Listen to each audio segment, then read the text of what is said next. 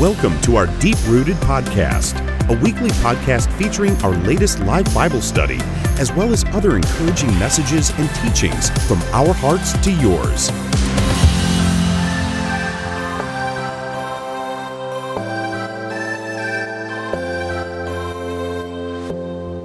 So if you have your Bibles, like I said this morning, go to the book of Jeremiah, chapter 17. The book of Jeremiah, chapter 17. And the word says, "Blessed is the man who trusts in the Lord, whose hope is the Lord. For he shall be like a tree planted by the waters, which spread out its roots by the river, and will not fear when the heat comes. But its leaf will be green, and will not be anxious in the year of drought, nor will cease from yielding fruit." Nor will cease from yielding fruit.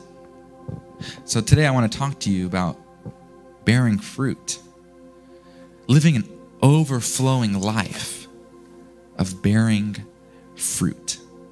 Bearing fruit.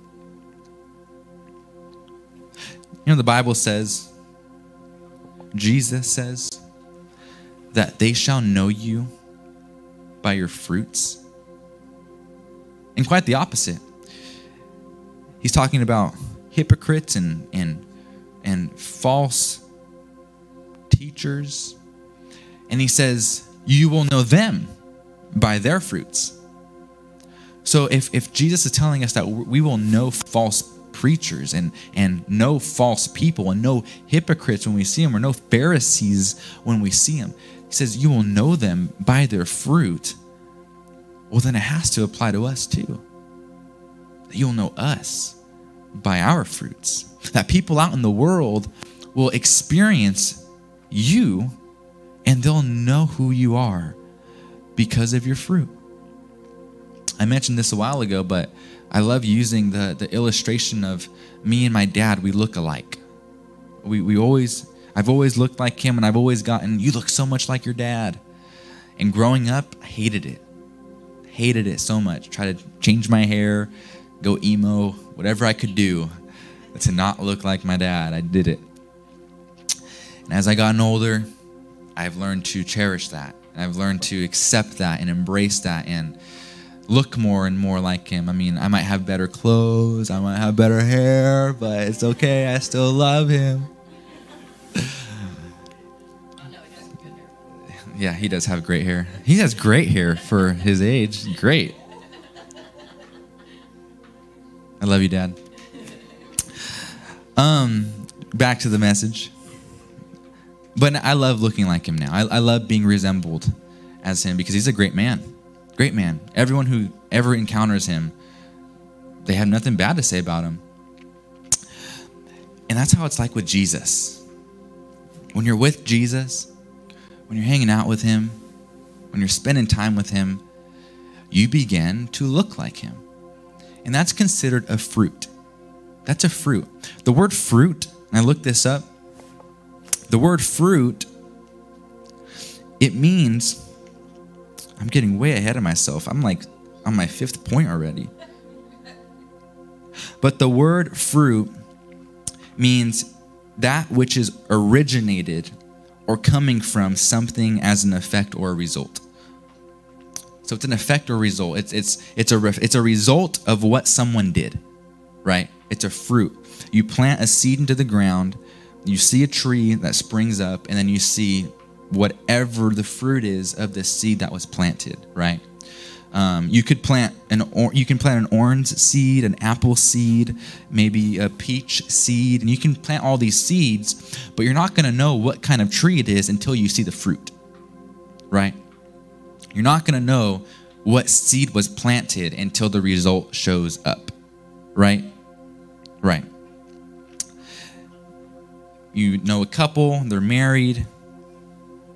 9 months later, they have a big belly. You know what happened? There was a seed planted, right? So the fruit is always a result of a seed that was planted. So the Bible says, you will not cease from yielding fruit. And the very first portion of the scripture says, "Blessed is the man who trusts in the Lord, whose hope is in the Lord. He shall be like a tree planted by water." Planted. Something that I've seen all throughout scripture is there is this overwhelming evidence of the term consistency. All throughout scripture. Consistency. The key to growing in life is consistency. And that word consistency is oftentimes used in words like trust. They trust in the Lord. They're consistent with Him. They hope in the Lord. They're consistent with Him. They're planted in the Lord. They're consistent with Him. Consistency is such a huge factor in Scripture when it comes to yielding fruit, producing fruit. In Mark chapter 4, the Bible says that a man will cast seed into the ground, sleep and rise night and day. That seed will sprout up. Sleep and rise night and day. I mean, obviously in this night and day time period, you have to plant, you have to water, and nourish that seed. It's consistent. You have to be consistent. We have a few house plants in our house. The moment we stop watering them and we're not consistent with them, they're going to die. But the more we're consistent with the watering, the more we're consistent, the more it lives, right? There's this key of consistency in here. And this is where this ministry stands on. Jeremiah chapter 17, verse 8. We will be like a tree planted by water. We won't be careful when the heat comes. We won't be worried when the trials come. We won't be worried when pressure hits because we're planted. And nothing can shake us. Nothing. I hate to use this, but we have many oak trees. Many oak trees in Visalia, right? And it's illegal to take them down. How many accidents do you know happen with those oak trees, but every time the oak tree is still standing? It's because they're so strong. They're so strong, and their roots go so deep into the floor, to the ground. Palm trees. That's why there's palm trees in Florida, in hurricane areas, because no matter how fast the winds come, how hard the wind puts pressure on those trees, their roots are so deep into the ground, they're unmovable. They can't move. Many times, a lot of pastors use the terminology or the illustration of bamboo, and how bamboo, it takes years and years and years for you to finally see it sprout up, because all of those years, it's digging its roots deeper and deeper and deeper and deeper into the ground. But within like a year's time, it springs up like 100 times more than it did in those 4 years of preparation, because its roots are deep. Its roots are deep. And that's why we stand on this scripture for our ministry. Our ministry is a ministry to get your roots deep into God's word. And I love our name because no matter where I go, no matter who I listen to, there is always a reference to deep rooted. Always. Not us, but just the term being deeply rooted. I hear that all the time. I could be listening to a podcast of these Christian guys who aren't really talking about like the Bible, but just talking about life. And they talk about being deeply rooted into something. Other pastors will talk about being deeply rooted. Such a great name. And the Lord gave us that name. Of course, it's going to be great. But we got to be rooted. We got to be rooted in something that's more stable than what the world has to offer. Turn with me to John chapter 15. John chapter 15. I love this scripture. The Bible says, I am the vine, I am the true vine, and my Father is the vine dresser. Every branch in me that doesn't bear fruit, he takes away. He takes it away. Cuts you off. No. I want you to look at the wording in this scripture. Every branch that is in me, he takes it away. Now, Lord, what in the world are you talking about? Well, just before this, in John,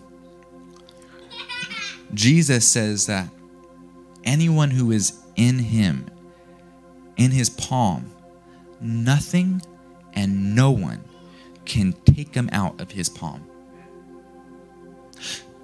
And if Jesus says, every branch in me, you're in his palm, does not bear fruit, he takes away. But he just said, no one can take you away from my hands. So what is he talking about here? A lot of pastors and a lot of ministers say that God will cut you off in life and he will, going back to Deuteronomy, he'll humble you. He'll make you go through this so you can be humbled. Old Testament. Show me New Testament. And people think that his way of making you better is by making you go through hardship. But this word right here, and I got to thank one of my board members and our great friend, Dave, if you're watching. He showed me this. I'm like everyone else. I'm reading this and I just glance over the words. Like, he takes away, next part, and every branch that bears fruit. I didn't think about it. But he goes to show me that the verbiage, he takes away, King James says he taketh away, is literally translated, he lifts up. He lifts you up. If you're not bearing fruit, he'll lift you up so you can begin to bear fruit. He won't condemn you. He won't put you in the dirt. He won't make you go through hardship. He will lift you up so that you can begin to bear more fruit. It says, in every branch that bears fruit, he prunes that it may bear more fruit. Again, you got a lot of people saying that the word pruning here, well, if you go to a tree and you look at the limbs and it's getting too big, you have to cut it back so it can produce more fruit. So God will cut you off. God will limit you so that you can start to grow again. That's what they try to do.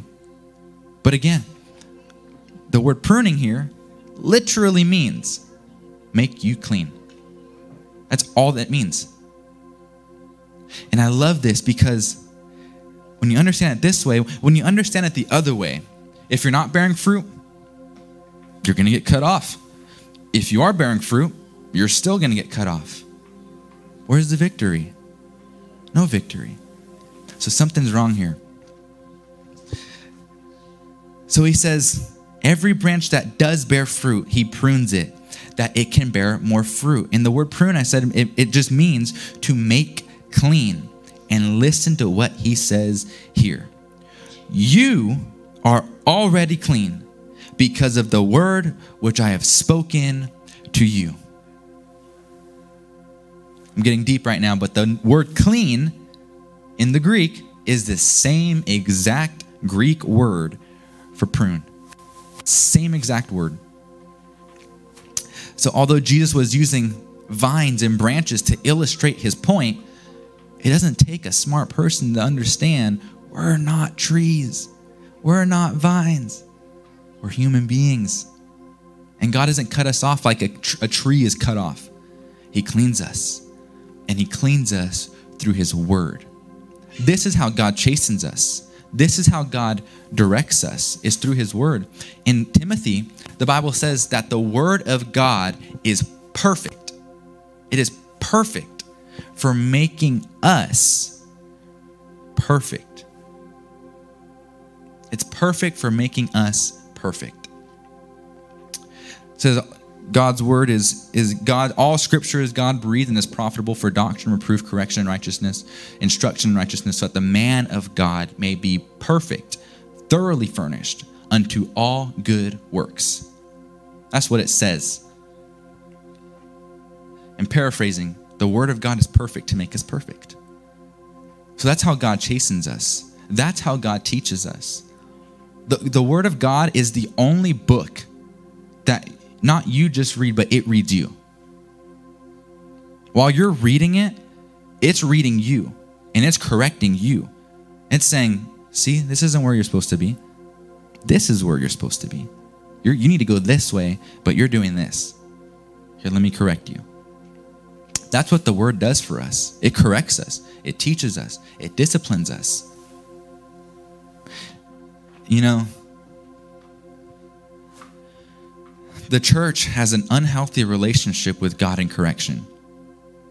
You have some people in the church where you don't think God corrects you at all. You just do whatever you want, and God's, it's fine. Everything's fine. And you can just live in sin and abuse grace. And people will have that kind of mindset. But then people have the other mindset of where God's going to strike you down unless you turn, unless you stop sinning, unless you do these things.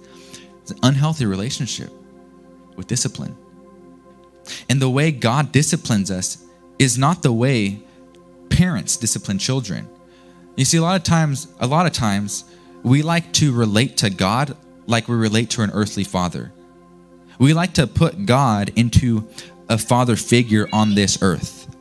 And that's wrong. The Bible says that you, being evil, you know how to give good gifts to your children. How much more will your heavenly Father give the Holy Spirit to them who ask? So even the Bible says, Jesus says, that even though you're a good parent, you're still evil compared to me, compared to God's love, God's parenting. So we can't relate the way parents discipline us to the way God disciplines us. Obviously, God's not going to spank us. God's not going to put us in a timeout, right? But to say that, you know, God gave me this sickness to teach me a lesson, God gave me this so I can learn something else, is like saying, yeah, my parents chopped my arm off because I wasn't listening. It's inhumane. It's horrible. God loves you. He doesn't want to hurt you. He loves you. So we got to understand this. That Jesus said, you are already clean. You're already clean through the word which I have spoken over you. Then he says, abide in me and I in you. As the branch cannot bear fruit of itself unless it abides in the vine, neither can you unless you abide in me. I am the vine and you are the branches. He who abides in me and I in him bears much fruit, for without me you can do nothing. If anyone else does not abide in me, he is cast out as a branch and is withered. And they gathered them and they throw them into the fire and they are burned. If you abide in me and my words abide in you, you might ask, maybe you'll ask, you will ask. You will ask what you desire, and it shall be done for you. By this, my Father is glorified, that you bear much fruit, so you will be my disciples. See, bearing fruit is representation of who God is. We are to represent Jesus to the people who don't have him. And if we're just as sick, just as poor, just as depressed, just as troubled, just as whatever as the world, there is no difference.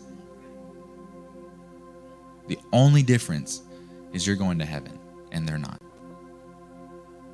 But that only benefits you. And we're not called to benefit our own self. We're called to benefit others, be a blessing to others. And bearing fruit is the door to benefit somebody else. Somebody sees you going through a hardship, but you're triumphing like a joyful person. How do they do that? How are they so happy? That's bearing fruit. You're in a world where everybody is scared of a virus. You're not. How do they do that? Bearing fruit. We've got to bear fruit. We have to bear fruit. And the word abiding means to continue in, to dwell in, to trust in, to endure in, be present, to remain. Do not depart.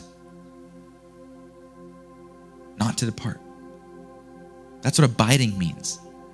And I can't begin to express how many Christians we have vacationing in him. Not abiding, vacationing. They come to church on Sunday, they hear a good message for 20 minutes, and then they go off on Monday and do whatever they want. Tuesday, do whatever they want. Wednesday, do whatever they want. Thursday, oh no, something happened. Hi, Lord. Friday, prayer answered. Do whatever I want. That's not abiding. That's not abiding. And the word says that if you abide in me and I in you, you will bear much fruit.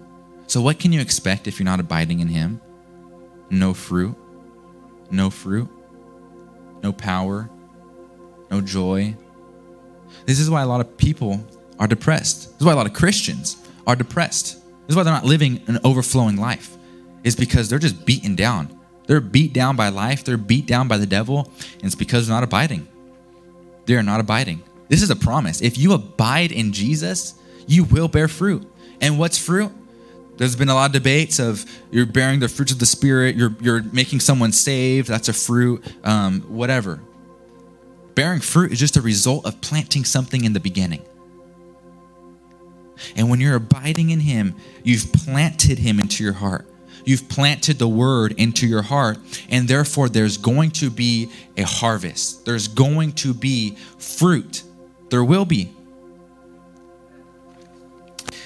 And if we're not bearing fruit, it's a sign that we did not plant or we did not nourish what we had planted.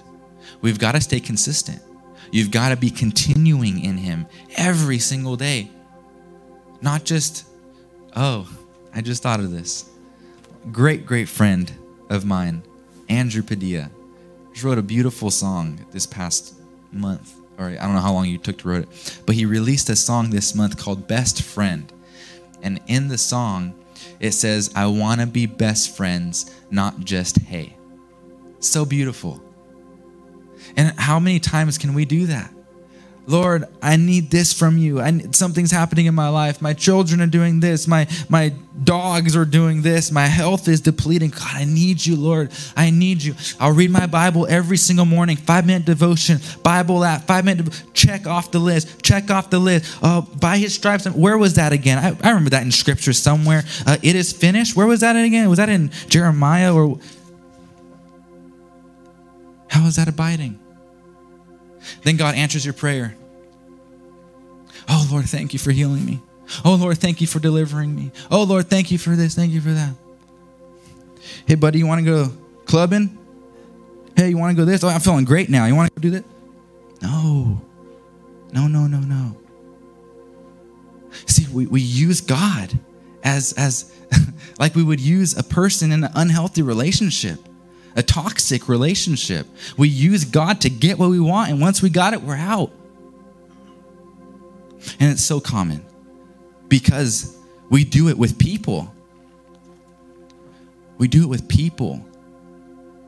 And if we can do that to people who we can see, people who we can relate to, it's so much easier to do it to someone we can't see, someone we don't relate to.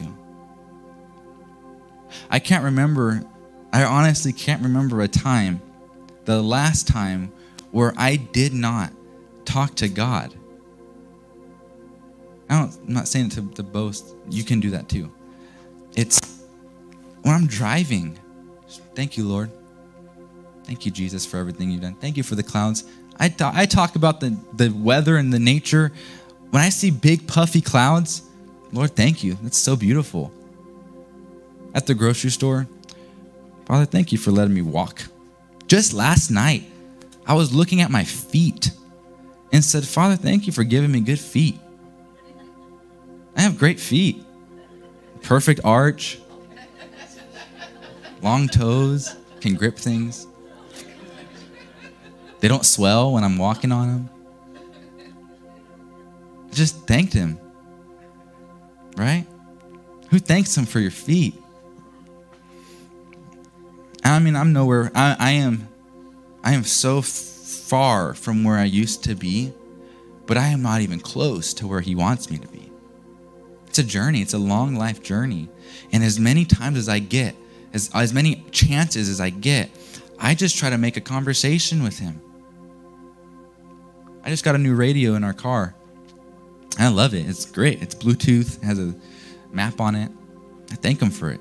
Every time in the car, thank you for this. It's so good. You see, but when we just use him for the blessing, just use him for the provision, it goes back to Deuteronomy. Don't forget. Don't forget that it was him who did all these things. Don't just get all this blessing and all of a sudden, all right, thanks, G, I'm out. You can't do that. We have to abide. We have to trust in him. We have to have hope in him.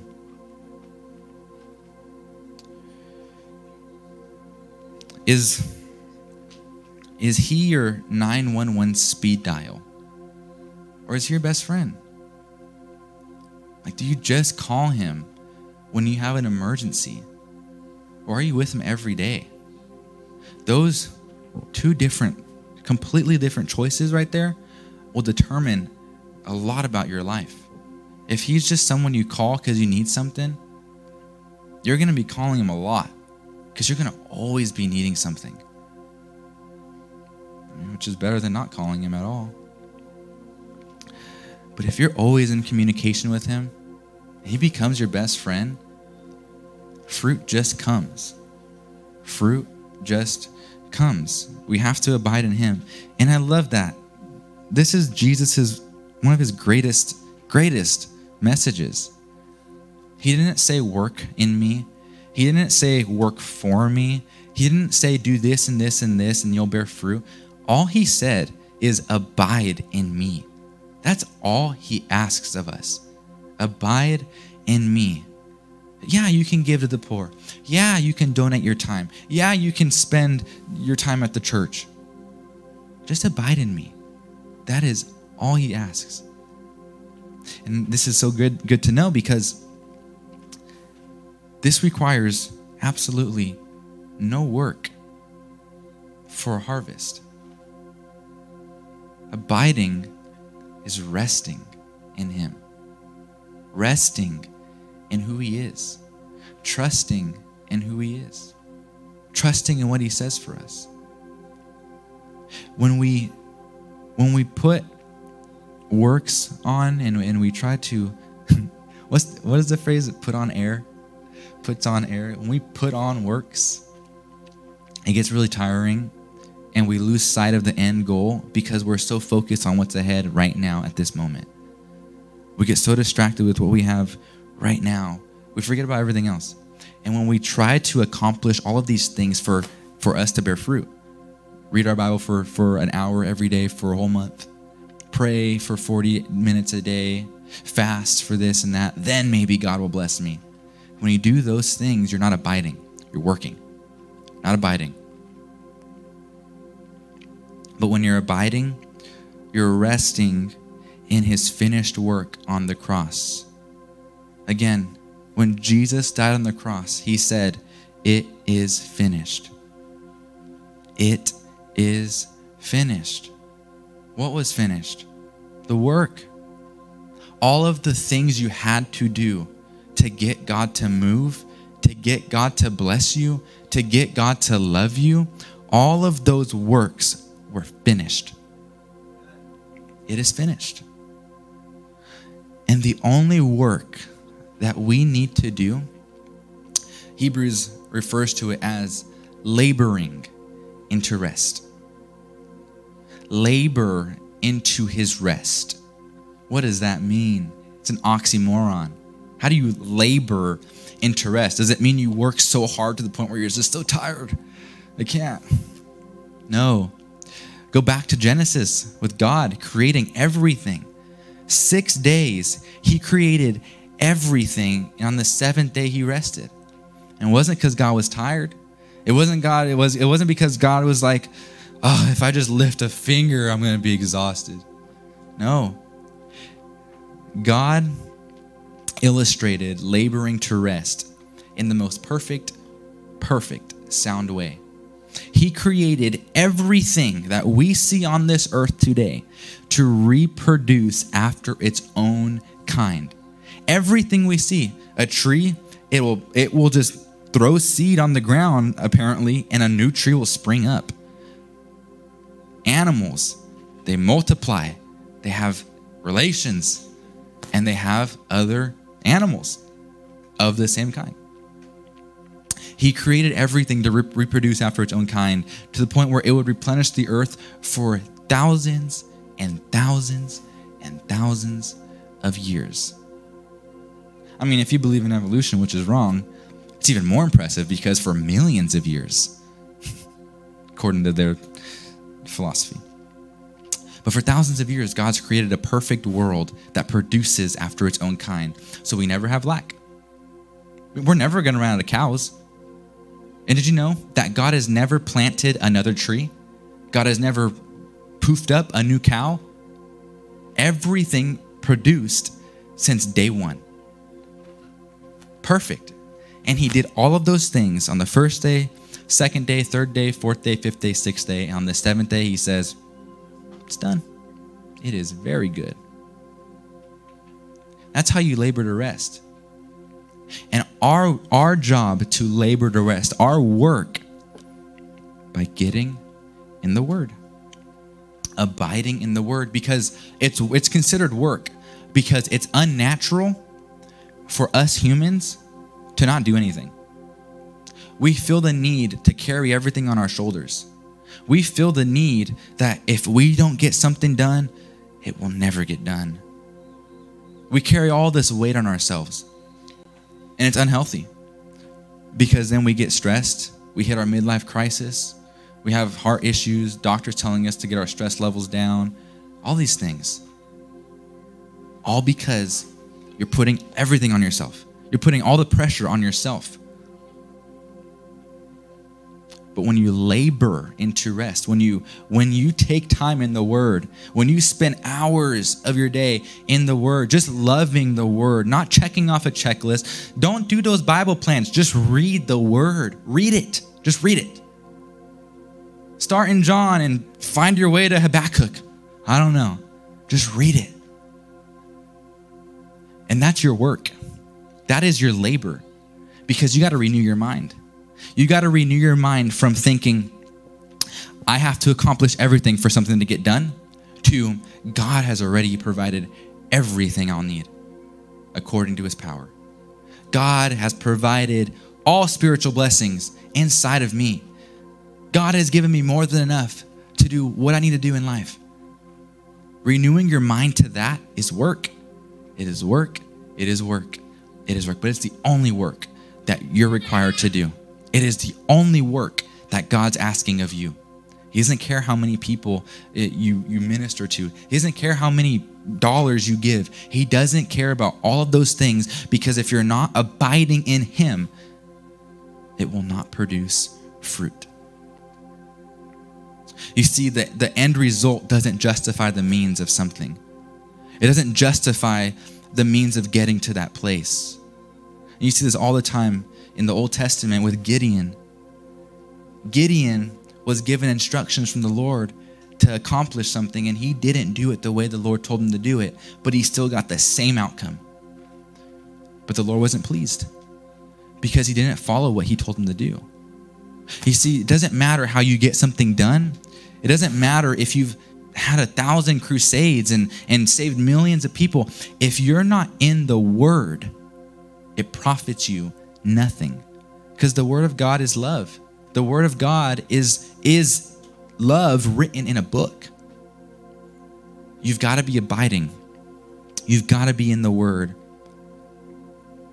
because that's what really produces fruit.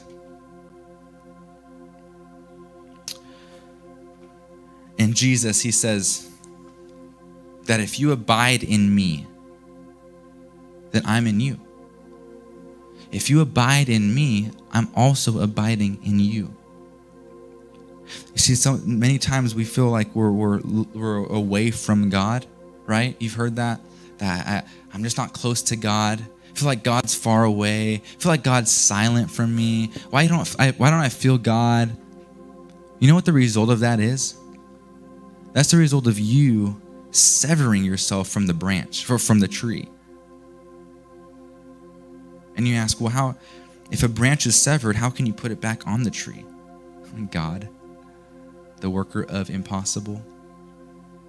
It is impossible to put a branch back on a tree. Once it's cut off, it's cut off. Science has been weird lately. I know. This is a whole weird. That's perverted. I don't know. That's just weird. Putting plants together. But it wasn't created to do that. It wasn't created to be put back on a tree once it's chopped off. That's not its purpose. And the only person who can do that is the Lord. But when we separate ourselves from him, when we separate ourselves from the Lord and we stop abiding, God's not going anywhere. God's still on the inside of us. We've just hardened our heart. We have stopped paying attention to him. And marriage is such a beautiful example of all these things, because the moment we stop having communication, the minute we stop paying attention to each other, over some time, it's going to feel like I don't even have a wife. Where'd her husband go? Even though we're still married, we're still in a relationship, it's going to feel distant. That's what happens to us when we don't abide. We're the one who creates that distance. We're the one who takes a step over here. God doesn't move. God is always with us. He never goes anywhere else. But the reason why we feel like he's gone is because of us. Not because of him, because of us. And it's so beautiful that when Jesus, when he's abiding in us, it means he's living in us. He's making renovations in us. He's decorating the house, making our living room presentable. He's doing great things in us. Great things. And it takes us to abide in him, to understand his word, to realize all those things, to realize that he's doing a good work inside of us. But see, the minute you focus on doing good things, the minute you focus on having to be a good person, being a good person, is the moment you've severed yourself from the branch, from the tree. Because you're no longer resting. You're no longer resting in him and hoping in him. You're just doing these things to make God love you. That doesn't work. He already loves you.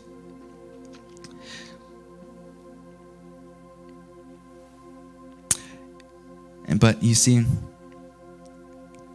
the fruit of a tree is often praised.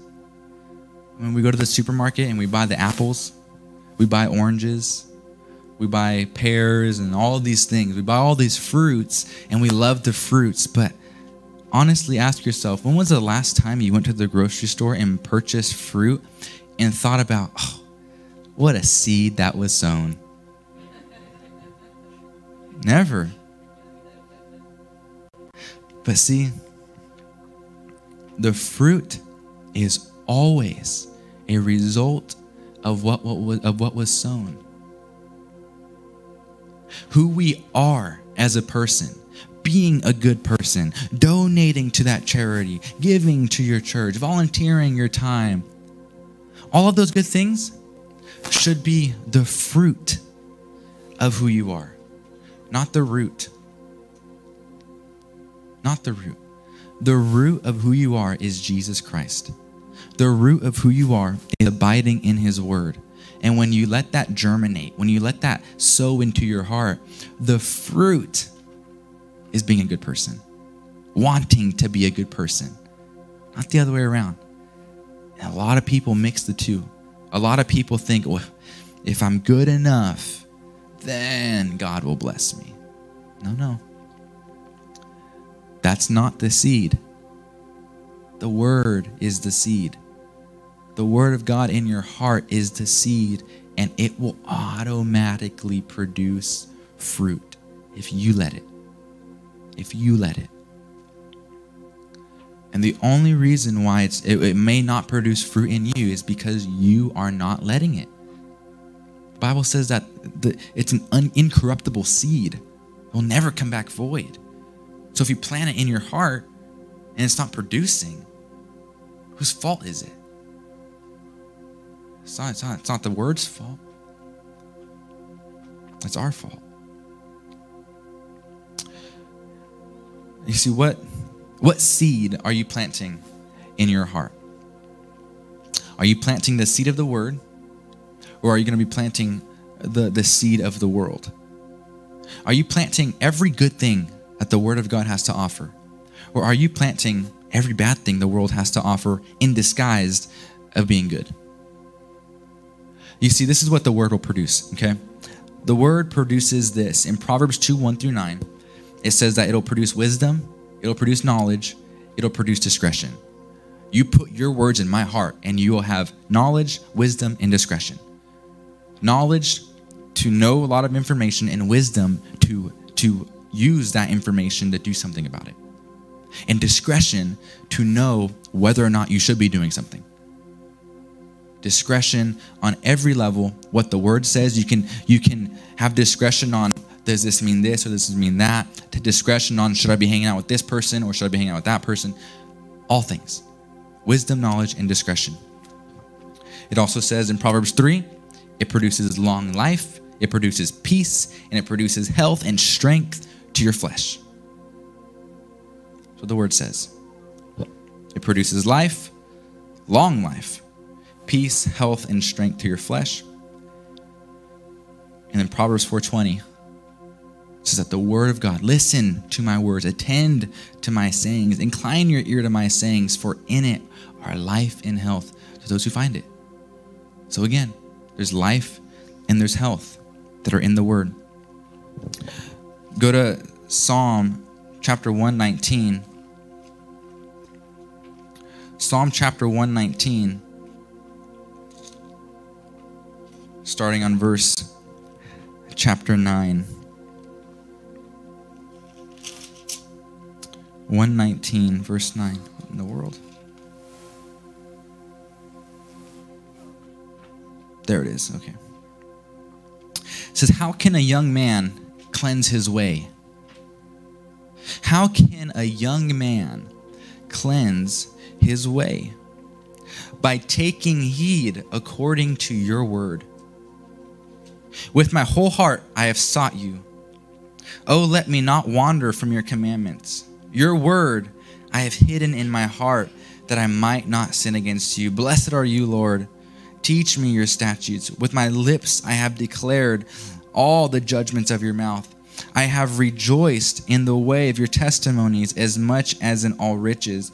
I will meditate on your precepts, and I will contemplate your ways. I will delight myself in your statutes. I will not forget your word. How can a young man cleanse his ways? His word.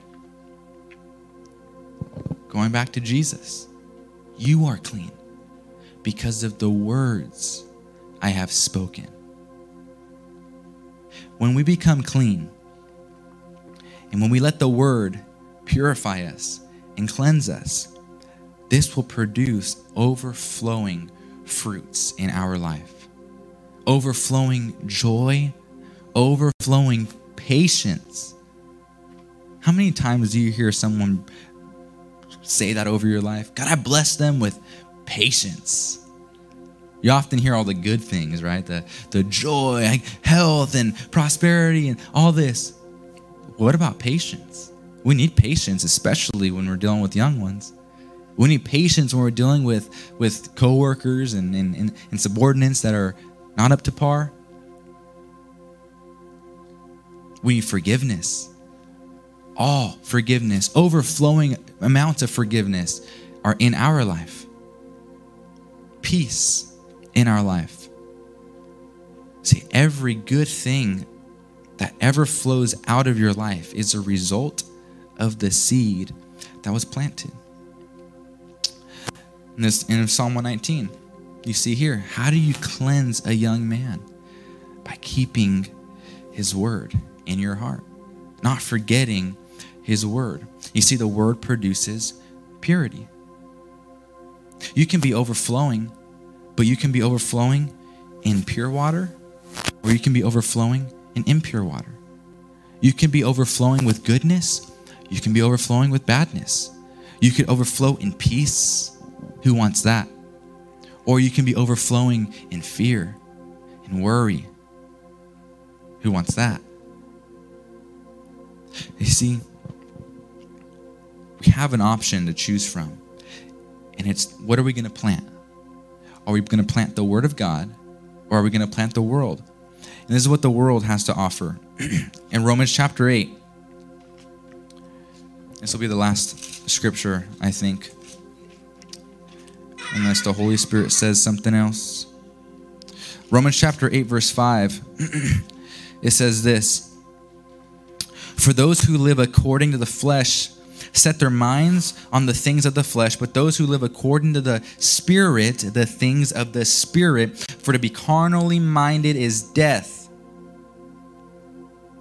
but to be spiritually minded is life and peace." You see, carnally minded just means planting the seed of the world in your mind. Listening to what they say over listening to what the Word says. Depending on them for your truth and for guidance over what the Word says. It produces death.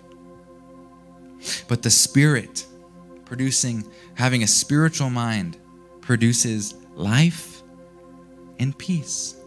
I've talked about this before. Life is Zoe life, abundant life, overflowing life, fullness of life, completeness of life. That's what the Word produces. He goes on to say, because the carnal mind is enmity against the Lord. In other words, it's opposed. It's against God. For it is not subject to the law of God, nor indeed can it be. So then those who are in the flesh cannot please God. But you are not in the flesh, but in the Spirit. You see, we don't read this to say, oh my goodness, I'm going to be subject to death. No. You read this and then you see, but you are not in the flesh, but of the Spirit, if indeed the Spirit of God dwells in you. Now, who is here this morning that has the Spirit of God dwelling on the inside of them? Amen. Every person. So you're not subject to death. You are no longer subject to death. You are subject to life and peace. And that spiritual mindedness is what you need to experience this life and that peace. Now, if anyone does not have the Spirit of Christ, he is not his. And if Christ is in you, the body is dead because of sin, but the Spirit is life because of righteousness. But if the Spirit of him who raised Jesus from the dead dwells in you, he who raised Christ from the dead will also give Zoe life to your mortal bodies through his Spirit who dwells in you. You see, you have Zoe life on the inside of you, overflowing life on the inside of you. But what are you going to produce? Are you going to produce life and peace? Or are you going to produce death? What are you going to be planting into your heart? You already have the Spirit of life inside of you. And when you plant that seed, it will automatically produce fruit. Automatically. Who wants that? Right?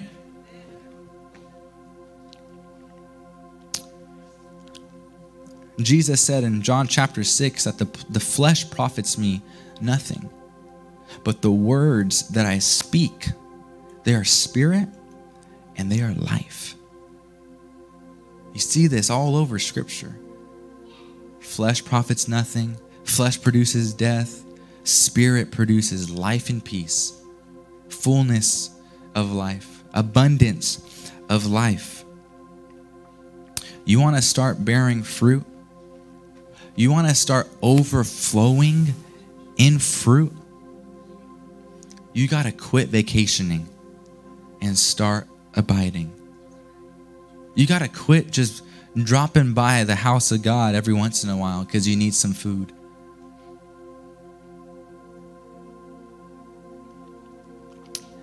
If God could break up with you, he would, because you're toxic.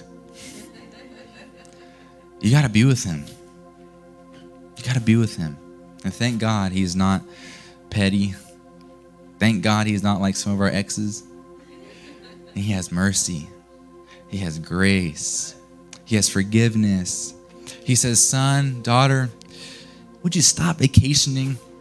Look, I got everything you want. I got the penthouse over here. I got the beach house over here. Stay with me. Stay with me. He has everything we need. Everything we need, and not just that, but everything we want. Because here's the tricky part. When you abide in him, what you want is what God wants. Your heart adapts to what he wants. It's no longer you wanting things for profit and for gain. I mean, the enemy will try to come in and do things like that. But when you're in the Word, when you're abiding in him, God's desires become yours. And what God wants you to do in life, you want to do in life. It's beautiful. So not only does God have what you need, but God has what you want. And everything he has for us is good and is pleasing. So will you start abiding and quit vacationing? Would you stop going to God every once in a while because you have a need? And will you start just going to him every day because you love him? Because you love him. If I was God, I'd feel like I'd be taken advantage of a lot. Good thing I'm not God. Lord, we thank you for your word. Father, I thank you for